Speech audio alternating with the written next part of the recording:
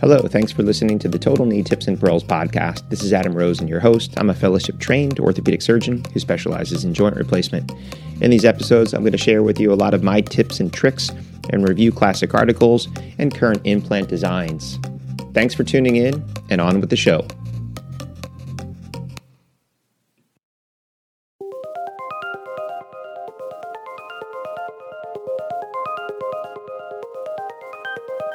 Hello and welcome back. This is Adam Rosen, and you're listening to the Total Knee Tips and Pearls podcast.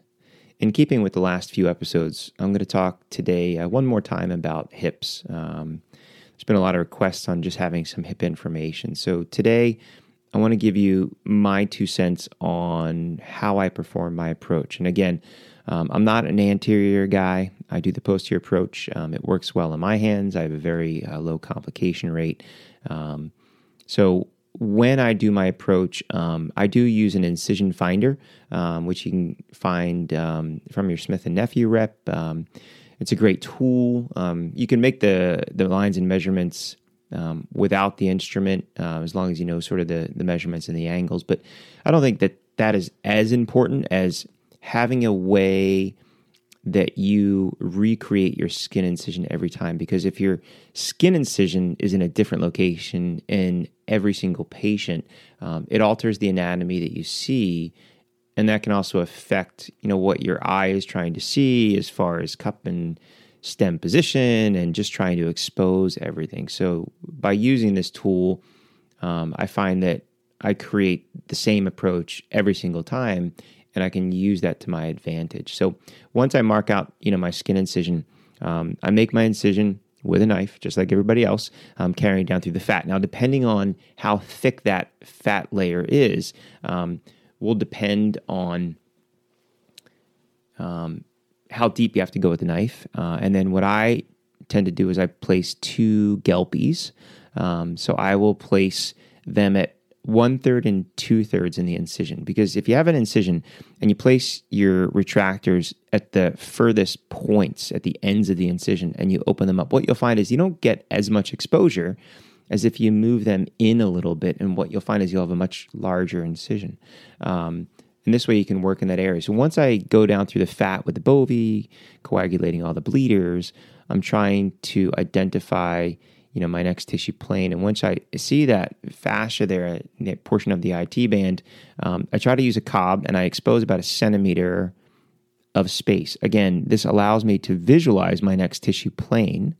And at the same time, as I do my closure, I have better visualization. So I know exactly where that closure layer is. It's not getting hidden underneath the fat. As I make my incision, I'll start distally, and I come proximally about 2/3. And my assistant will take a marking pen and actually mark inside the incision area. So again, at the end of the case, as I do my closure, that's the first part that I close. And this way I know that I'm reapproximating the area as anatomically as possible. Before I used to make the incision, I used to actually see where the muscle would sort of disappear, and I would use sort of that point as what I would close, but I find the marking pen is even easier to see at the end of the case. And then once I've made that incision with the bovie about 2/3 up, what I'm basically in line with is the more proximal Gelpie. And then at this point, what I then do is I stick my finger in underneath, slide it anteriorly, distally, posteriorly, and I come up to the proximal aspect right about where the gluteus maximus is and lift up. Now, when I do that, I make a mental note in my head of how tight that space is. And that really helps me when I'm balancing my hip and assessing my offset. Did I rebalance the offset appropriately, correctly? Is it too tight? Did they have too much offset? Is it too loose? Do they have not enough offset? Was I not able to get my finger in there and I had to have my assistant lift the knee because it was so tight? So all that thing that you do that you don't really think about, it's really important to kind of keep that in the back of your head as a way of recreating the patient's natural anatomy. But once I have my finger underneath the maximus pulling up and superior, then I can take my anterior blade of my Charnley and I place it anteriorly, and it fits right between my 2 Gelpies. And then what I do is then I take the posterior blade with the Charnley and I place it posteriorly, again, between the two Gelpies. And then bottom leg goes in, top knee internally rotates, comes down a little bit, foot goes up on the Mayo stand, because I'm putting the leg now in the position where I'm going to do a lot of the rest of my case, specifically the acetabulum.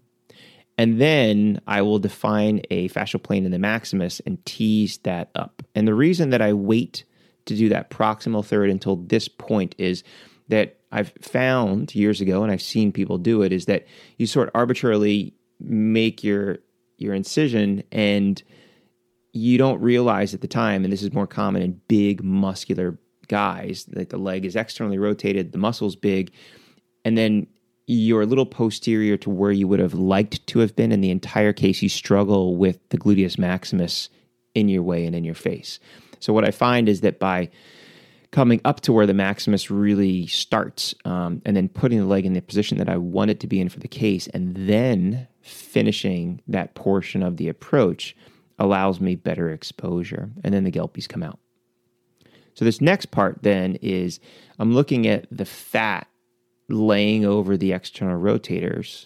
And what I'll do is I'll grab my pickups and basically just off the posterior edge of the femur, I'll pull up and back. So I put it under tension and I'll take my bovie and gently tease that area down. I don't necessarily like to just use a lap sponge and pull it. I find that you tend to cause more bleeding that way if you get all those little perforators. And intentionally you see these huge veins. I call them hip hemorrhoids. So as you're teasing it back, you can coagulate those so you don't get a ton of bleeding. And then what you can also do is very gently tease that fat right off of the gluteus medius and allow that sort of triangular portion of fat to fall back. So you can see underneath the medius down to the minimus, piriformis tendon, and the start of the rotators, basically up to the superior aspect of the quadratus. Now at this point, I'm going to identify my piriformis. So I have a little skinny curved retractor that I fit underneath the medius, above the minimus and above the piriformis. And occasionally I'll see this little triangular veil. So this is the time where you've probably had the experience where you stick your finger in it, it goes right into the plane, and then other times you just can't get your finger in there. You feel like it's stuck down, it's tethered. The trick there is taking your finger and actually coming more posterior. So if you kind of work your finger further posterior, you'll find the interval between the medius and minimus is easier to identify back there. And then slide your finger forward, place a retractor, and then you're going to see there's this thick sort of triangular veil. And then what you can do is take the bovie and just tease that along towards the piriformis fossa, and then reset that retractor. It's going to expose your piriformis. So now you're looking at the piriformis, and you have to assess, can I get to it? You know, if the leg needs to be internally rotated more, if it will, you can do that. If there's a huge amount of greater trochanteric bony overgrowth, you may even tease that back a little bit. But I'll tease both limbs, superior, inferior aspect of the piriformis tendon, and then I am aiming for the piriformis fossa. You know, there's nothing really dangerous up in that area, and I'm basically burying the bovie, and I'm grabbing the piriformis with my pickup so I can feel, and I'm releasing it essentially under feel because I can feel if there's a superior or inferior limb that's still attached. And the goal there is to take off the piriformis as intact as possible from the fossa so I can repair it at the end. If you take it off where you can see it, you're going to truncate it and leave a huge stump. So if you're trying to repair your piriformis at the end, you've shortened yourself. And then on occasion, you know, I have someone, usually it's female, older, high neck shaft angle, high piriformis, that you actually can sometimes leave the piriformis attached if it's flexible enough, skinny enough, mobile enough that you can actually leave it on there. But once I pull the piriformis back, I'll tag it, and then I actually use my finger to sweep the piriformis off the capsule and really identify. I find a lot of times people either go too shallow, they get scared, they get nervous, and you start cutting back and you really delaminate the piriformis. So you need to really aim deep. In worst case scenarios, you go too deep and you get a little gush of fluid. That's okay. You're going to release it there anyway, but at least you know where the depth is. But it's worst if you delaminate because now the piriformis is sort of split in two. So if you take the piriformis off in a hole, pull it back. And I like to take my finger and I'll pull it back. So this way I'm holding the piriformis back essentially as a retractor, but I'm also protecting the sciatic nerve. And now I'm going to make my arthrotomy. So This is that other part, which I think for a lot of people is somewhat hard to kind of figure out and visualize. This is a 3D spatial perception because what I do really depends on the patient's anatomy. And you got to put your finger in there and feel, where is the head in relation to the piriformis, the rotators, and the minimus? Is it high? Is it low? Figure out where the posterior wall of the acetabulum is, and make sure that you can identify it. Most commonly, what I'm doing is I'm taking my bovie and I'm starting, again, up high, kind of like when you were taking off the piriformis. That bovie tip is really deep under the neck, and I'm really trying to aim for like the center of the neck. So if you can feel it, try to get an idea of center, just slightly above center. It's like 50 to 60% up on the height of the neck is where I'm trying to start. And with my finger holding the piriformis, I'm coming back. And what I'm trying to do is get back to the capsule at that level where I'm like 1 to 2 millimeters below the minimus, whereas more up towards the neck, I might be 3 or 4 millimeters below the minimus. I see some people that will try to come right in line with the minimus, and what I typically find is that when you do that, the capsule rolls up underneath the minimus. So at the end of the case, it's really difficult to repair capsule to capsule, and you'll see a lot of people take inferior capsule up to the minimus, which I don't believe gives you as good or as structurally stable of a repair. So by staying a little bit below the minimus, you leave a cuff of capsule that you can see so that you can then repair it. But what I'm doing is coming from the neck posteriorly towards my finger, feeling where the rim of the cup is, popping the labrum, then coming up over the posterior wall back about 3 or 4 millimeters. And this way I've made that limb of my arthrotomy. Now I'm going back, picking up the inferior limb, and I'll take my bovie. And again, the tip is almost blind at this point, but I'm peeling down the neck, and that corner pops. So then I tag it.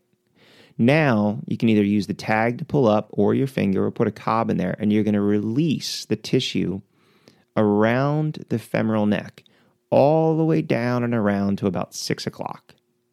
And you may have some large osteophytes below the head that you really have to tease off with the bovie. And the importance of this aspect is that it opens up your exposure. It gives you a large cuff of capsule to pull out of the way when you do your cup. It gives you a large cuff of capsule that you can repair at the end of the case. But also, I believe that it causes a less traumatic dislocation. Because when you don't release that completely and you go to dislocate, it's hard. You see all this tearing, bleeding, because you're ripping all that stuff off. So if you can more gently tease all that stuff off all the way down to 6 o'clock, it makes that dislocation process a whole lot easier. And then the next part that I do is you can either do this with Parameos. I use an old meniscal knife called a Smiley knife, and I'm basically popping about 1 centimeter of the superior capsule off that top sort of 40% of the neck, again, to aid in my exposure and to make that dislocation less traumatic. So now that I've exposed the capsule, now I dislocate the leg, make my femoral neck cut, and then move on to the acetabulum exposure. In the previous episodes, you heard a lot about how to prepare the acetabulum and how to prepare the femur. But the specific thing I'll tell you about for me, posterior approach, what I do as far as the still approach part of this is that once the leg is in position, what I use is a sharp, deep Gelpie.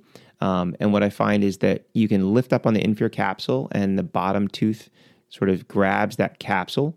So if you're looking at a left hip, what you'd be looking at placing that is around the 5 o'clock, 4:30 position. And then the top lip, I try to get between the labrum and the capsule, and sometimes that's not always easy. So I'll put it in there, and that usually is going up, so I'm almost in line with how the arthrotomy was. And then I place a Hohmann retractor anteriorly. And what I start with is I start by teasing off the posterior superior aspect of the labrum up to about 12 o'clock. Once I've done that, then I can reset that Gelpie because I really then can define, okay, labrum's inferior, everything above is the capsule, and I can place the Gelpie to open the capsule up.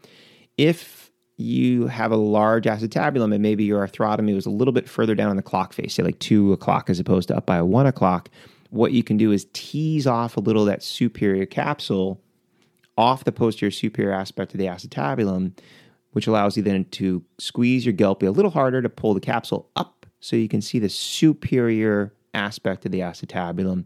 And this way you make sure that you do an appropriate reaming and placement of your cup. And then I tease the labrum all the way around, superiorly, anteriorly, and then take that labrum out. If you need to, you can reset the acetabulum retractor anteriorly once at this point, because sometimes there'll be a piece of labrum that will get stuck that you'll pop back out so you can release that. Then I place my posterior inferior retractor, which is a wide Hohmann. The reason I place that now is that if you place it first, if you get all your retractors in, that is always in the way of your hand when you're trying to do this superior anterior labrum excision. So I'm not doing anything there in the beginning of the case. So I don't put that in until after the superior labrum is removed. And then I can place my posterior retractor. I take out the fovea next, and I'll take out any fat ligamentum teres. And then I take out my posterior labrum. And then it goes into the whole acetabulum preparation, like we've talked about before. And you can read or listen to that, listen to the femoral podcast on all my little tips on the femur. Now, at the closure, what I find is if you do this approach well, once everything's in and it's reduced and you put your leg back down, I start back at the posterior rim, posterior wall of the acetabulum. That's the first stitch that I throw to close my capsule. And then I work my way laterally, I guess, or anteriorly, or up towards basically the trochanter, throwing my stitches. And if you've done a good capsular release in that way that I describe, what you find is you get 3-4 stitches, and you should be able to essentially close that capsule down in just that limb where you can almost not see any of the implant, or maybe just the base of the neck before it goes into the actual femur. And then if you need to, if you have to throw a stitch or two, even beyond the posterior wall to close down, if you release anything back there, you can. And that's a great capsular closure. If you can close the capsule anatomically, that is one of the best ways of reducing your risk of dislocation. And then at the next point, then I put my piriformis back on. And what I try to do is tag that back through the abductor and pull that up as close to anatomic as possible. And again, if you short yourself, you're not going to have the length. So sometimes people tack it up higher up on the muscle. But if you leave all of the length and take it off the piriformis fossa, you'll have a big piece that you can tag back up there. And then the rest of the closure is basically as expected. So, I hope that helps just kind of describe things to look for. And it's not just the case is not the bone. The case is everything. It's the approach. And if you can do a very artful, skillful approach, it should almost be bloodless, but it exposes the tissue well. It causes less trauma to the tissue. It allows you to see what you're doing on the bony side so you can prepare and place your implants as best as possible. But it also allows for you to repair and restore the tissue at the end of the case as anatomically as possible, which can prevent dislocations, prevent complications, and hopefully aid in somebody's recovery and function. So that's my 2 cents on the approach. Thanks for listening. Please refer this to your friends if you think it would be helpful for them, if you haven't already. And if you do have the time, it would be really helpful if you can leave a review if you found this information helpful. And until next time, I'm Adam Rosen. You've been listening to the Total Knee Tips and Pearls podcast, a hip episode.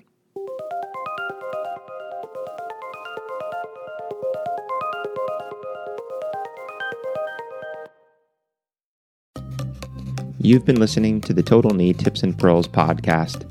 Make sure that you're subscribed so you'll be notified of future episodes. And please take the time to leave a review. It helps other people like you find the show.